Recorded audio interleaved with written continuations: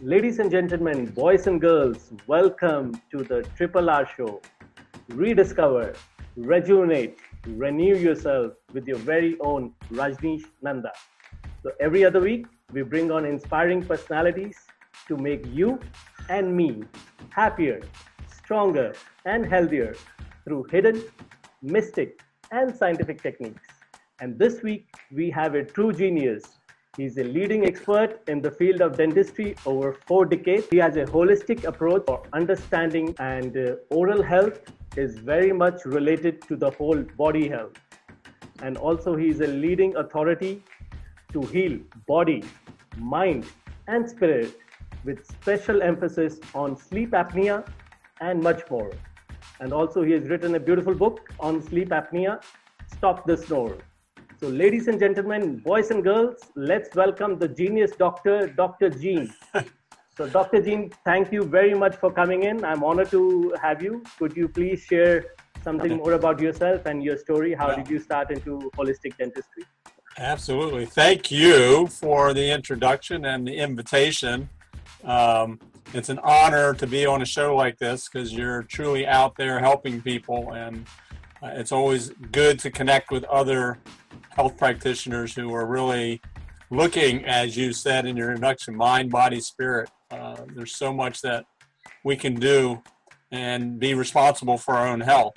But it's good to have people out there that we can share this information. So, yeah, it's been, for you, I'm sure as well, it's been a journey.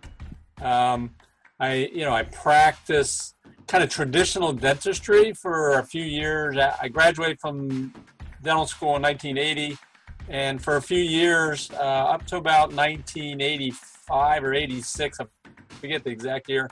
Anyway, I know, my story. My friend was diagnosed with stage 4 melanoma, and it was very disheartening because they didn't give him any hope. Pretty much said, you got 3 months to live. You should go home and take care of your affairs, get them in order. Well, he was a pretty stubborn guy, so he decided he wasn't going to die. And here we are, 2020, he's still alive. He did seek out alternative care. He decided not to do chemo and radiation because even with that, they didn't give him really much hope. Maybe a few more months to live, but of course, the misery of going through chemo and radiation. So he went to a facility in California, in the West Coast. I mean, that was a mid to late 80s. I mean, there weren't a lot of places to go to as we have now. But anyway, make a long story short, when he came back, he said, when I walked into the center, he said, open your mouth, looked in his mouth and said, you have mercury fillings in there. You can tell because they're black. So they said, you got to have them taken out. And we won't actually start your treatment until those are removed because they're such a burden on the body that the therapies that we're going to do are going to be ineffective or not as effective if we remove those first. So paradigm shift for me, practicing at that point 5 or 6 years, putting in mercury fillings, didn't think anything of it, was kind of told maybe in school you probably would hear some of the heresy and just kind of blow it off. Wow. So that was enough to trigger me to start exploring, and fortunately, just kind of put the word out to the universe. And this book, I don't even remember how I found this book, but it came to me by Dr. Hal Huggins. It was called It's All in Your Head. And it was all about mercury poisoning and the whole history of how it got started and why dentists use it and what the problems were. I do remember this very clearly. I was on a plane sitting next to my wife, who's my hygienist, and I said, I think we're causing a lot of harm to our patients. I think we need to stop this right away. Wow. So that was, so that the next week when I got into the office, I said, get rid of it. I can dispose of it properly. I wasn't looking for any reimbursement for it. I didn't want it. I didn't want any other dentist to have it. So I said, just dispose of it properly. That was the beginning. And it's been nonstop since then. Once you delve into that new world, you really can't turn back and go the other way.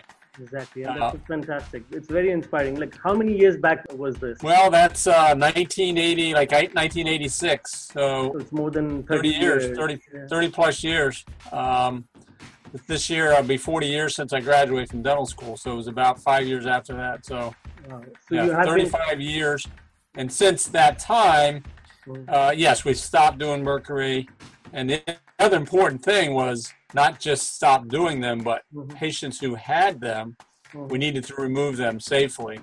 So there was a whole protocol. So I called Dr. Hal Huggins, who was in Colorado, and I went out and studied with him. And he was my mentor, bless his soul. He has passed on since, probably from some of the damage done from mercury. So I trained with him, and then I installed that protocol into my practice. Shortly after that, he said to me, I know this was a big paradigm shift, but I need to share something else with you. And that is, well, have a seat. And so I said, okay, how can it be bigger than this? He said, root canals are not good for your patient. Yes. So another shift. So he shared with me initial studies and research done by Dr. Weston Price, which at the time in the 1920s or 30s was pretty amazing research that he was doing. Couldn't compare it to what we have available now, but pretty conclusive that root canals, because they still are an area of anaerobic bacteria, that it continues to produce certain toxins that are released into the body. And that's kind of, those two things in itself really separate like traditional dentistry to what we call then holistic dentistry. We now call it biological dentistry, but there's a difference.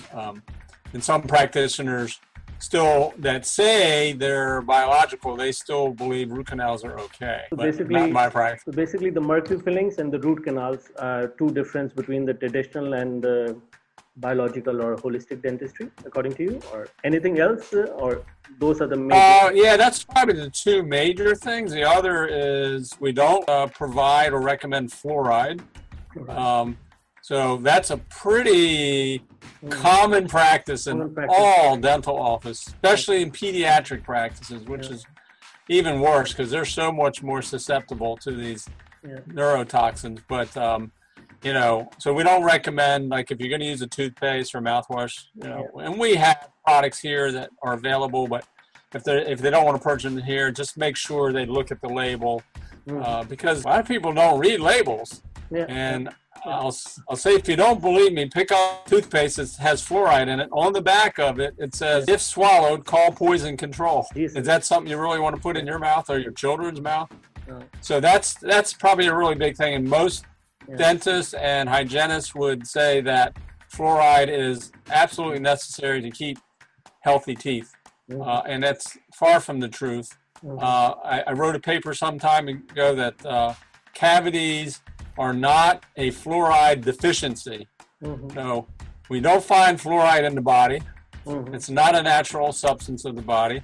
Why should we be putting something like that on our teeth? Why not address your nutrition? Why do the toothpaste companies put fluoride in their content then? Because if it's so harmful for us, what is the purpose? Well, one thing, that could be a whole nother couple hours discussion, but so to get the American Dental Association seal of approval, it has to have fluoride in it. I mean, it was really just a scam that the dental, so early on they found that certain communities, I think there was one in Texas that had sodium fluoride in the natural water, and they seemed that population had a much lower level of decay, and that started it. But then there were some other things that were involved, like fluoride was involved in the development of the atomic bomb. Fluoride became a waste product, and they had to find a way to get rid of it. So let's dump it into the water, unbeknownst to the public, or not in our support, or even asking our support. So it's become pretty common among dentists, but the public itself has really bought into it. But because I've seen patients on fluoride who have cavities, and I've seen patients not on fluoride without cavities. It's really about the nutrition. It's very insightful. So for like a normal person, if I'm going to a dentist or a new person who does not know much about dentistry, he goes to a dentist. What are the 3 questions we can ask to be sure that the dentist is practicing like holistic dentistry? Well, those 3 things we just covered. Number 1, do you not do mercury fillings? Do you remove them safely? There's a very specific protocol. When you drill that out, you're breathing the fumes and the vapor from the mercury, so that can be very toxic to someone. Okay. 2, do you believe root canals are a problem?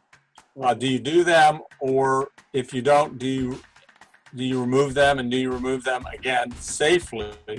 Because when you remove a tooth, you have to clean the socket out so you don't provide a long-term chronic jaw infection, which is another issue. And then the third thing, as we said, is fluoride. I mean, that's a simple question you could ask if you called the office: is do you give fluoride treatment? That's a giveaway right there. Yeah. And they probably are going to say, absolutely. So it's an easy question to ask, and and one reason is that they bought into it, but also insurance companies reimburse very well for it. They never question it. It's a simple procedure. It's probably one of the most profitable procedures you can do in dentistry.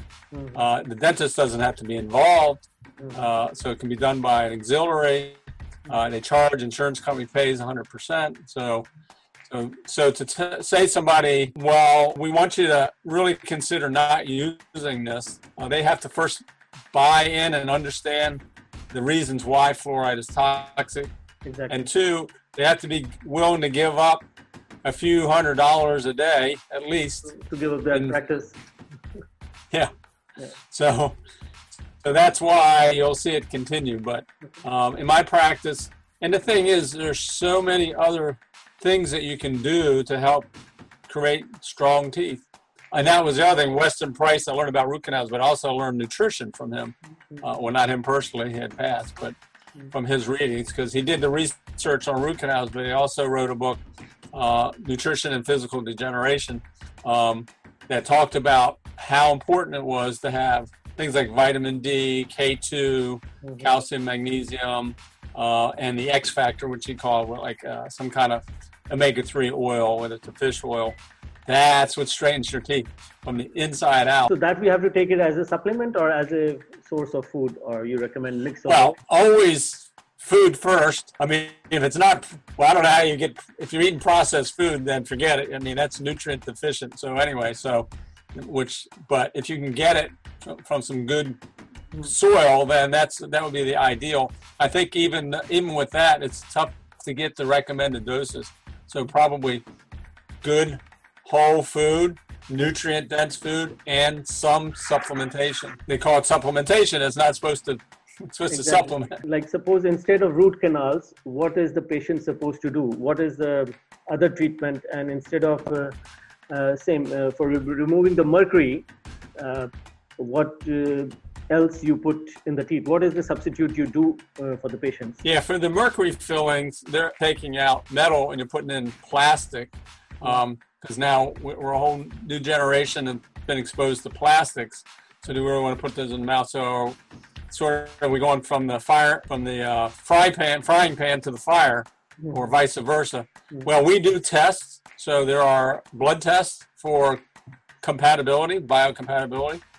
And we also use some energetic testing in the office to see what material would be the least reactive to your body.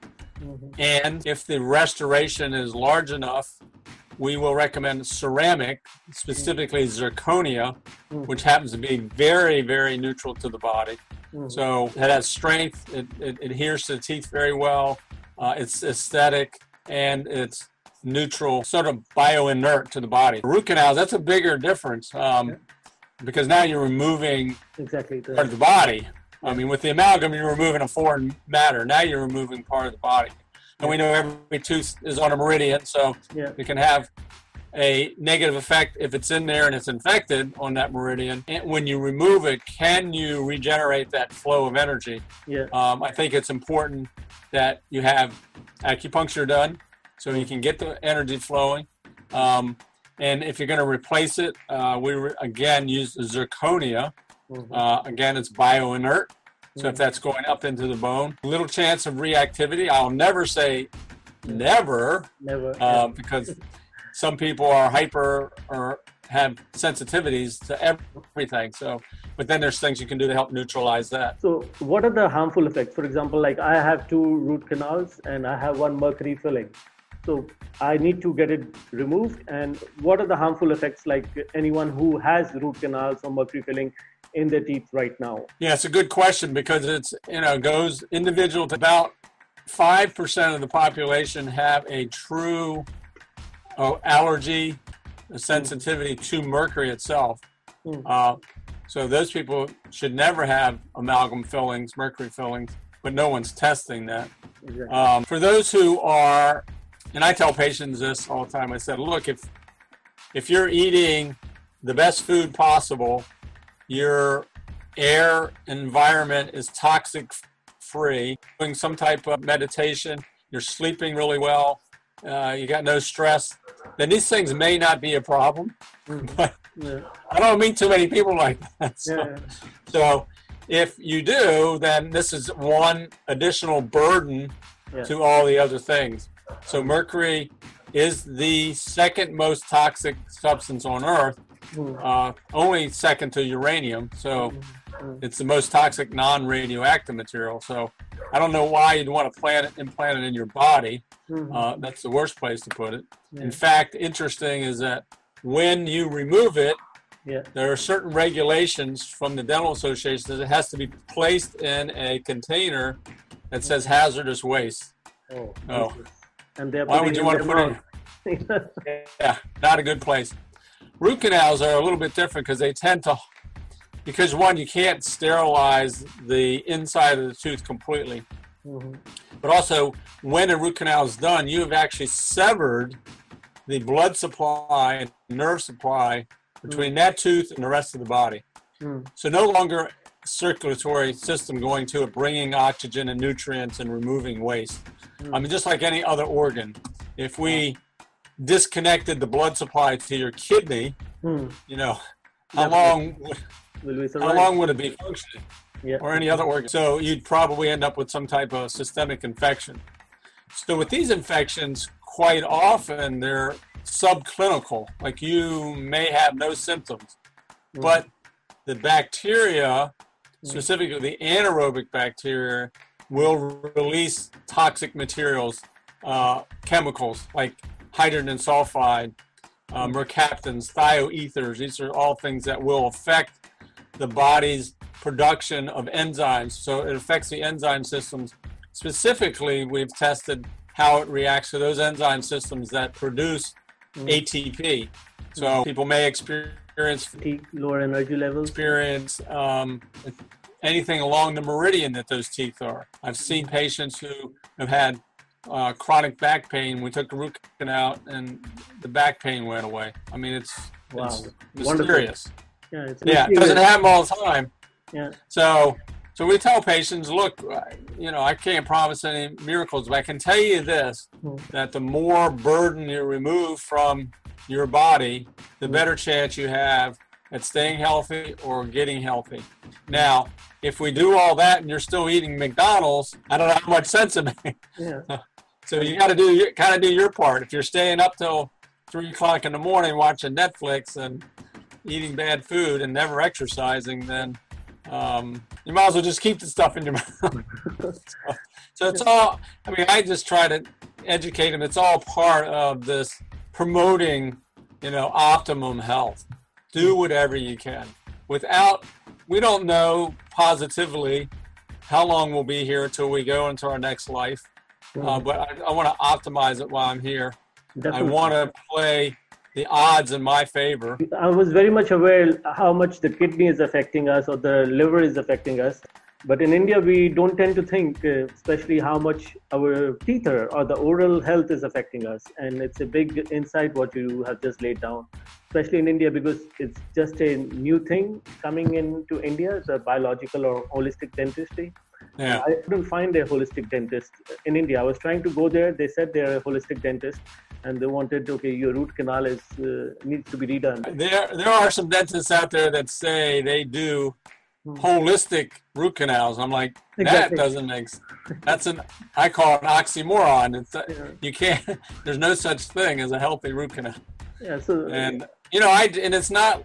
I did root canals for many years. I believe they were good. I thought it was, and I still believe it's good to keep your own teeth, but there's that risk-benefit ratio. At some point, if it's affecting your overall health, and we have great options like ceramic implants, get that out of your body. I mean, if you had that kind of infection anywhere else in your body, you would certainly want to get rid of it. Dr. Gene, you're a dentist for 4 decades, so I'm very much excited to hear what are your favorite oral hacks as a dentist and also as a journal, as you are father of 2 beautiful, lovely ladies, and they are biohackers as well, and they also have a podcast.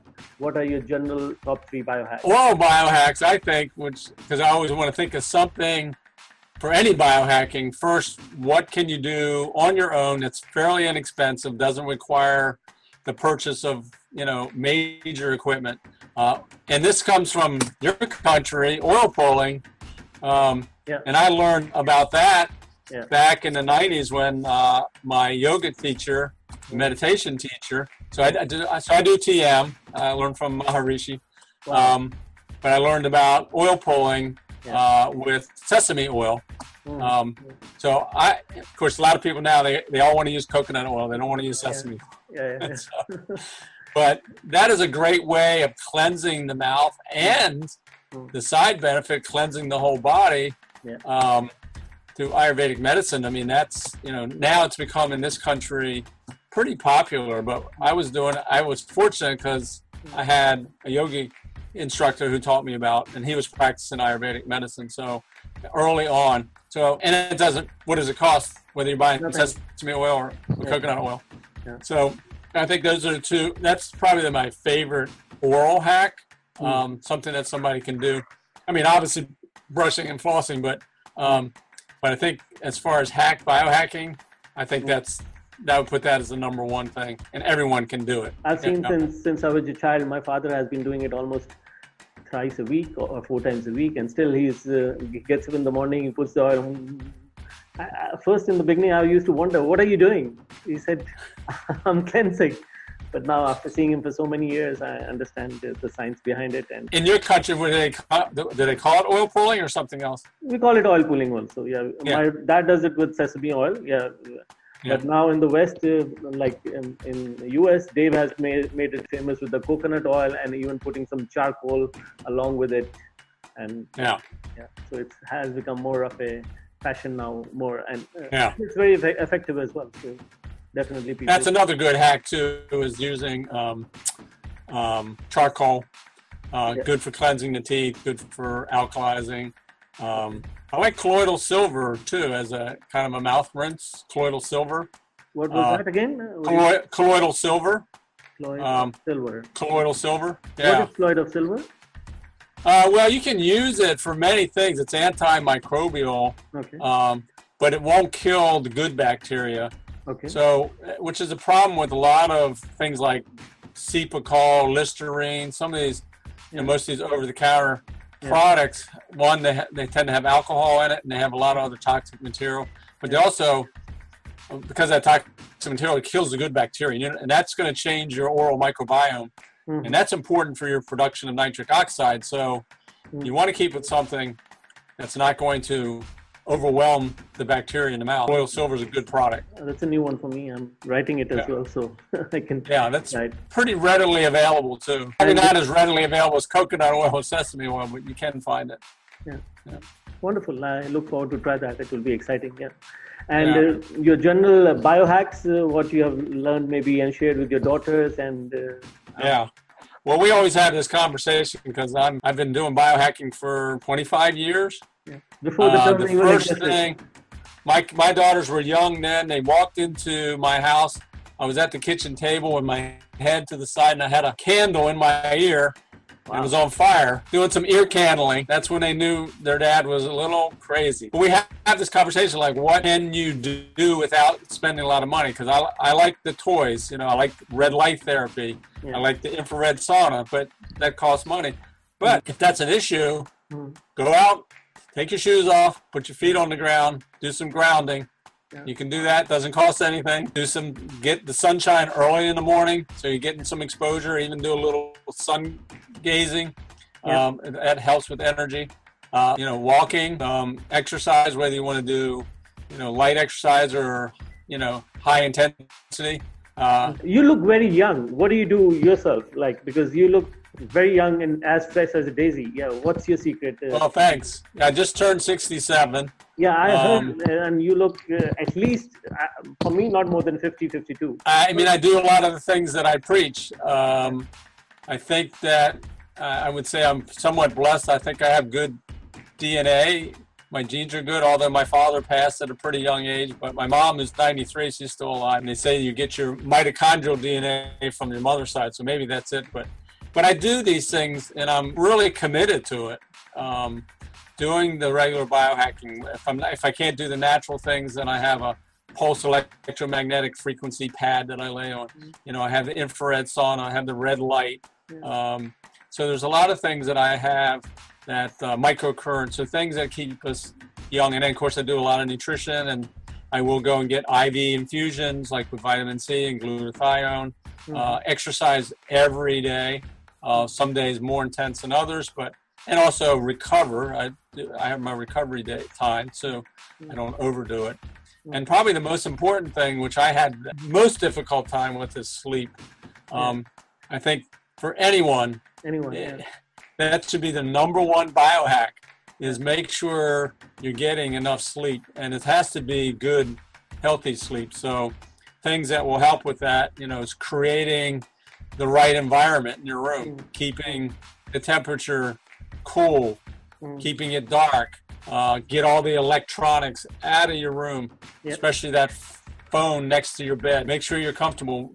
Wind down about an hour before you go to bed, whether it's a meditation or even some light yoga, maybe it's music, looking at their laptop and then closing it and then jumping in bed, or they're in bed with their laptop. Healthy sleep. So that, and then the things, if you have sleep apnea, and usually you don't know it, but your significant other will probably tell you if you're snoring or gasping for air. Could you explain sleep apnea for a novice or for a new person? And what are your top tips and suggestions for sleep apnea? Because you're an expert in this field. Yeah, well, the word apnea means actually you stop breathing, cessation of breath. So if during that period when you're sleeping you stop breathing, that's an apneic event.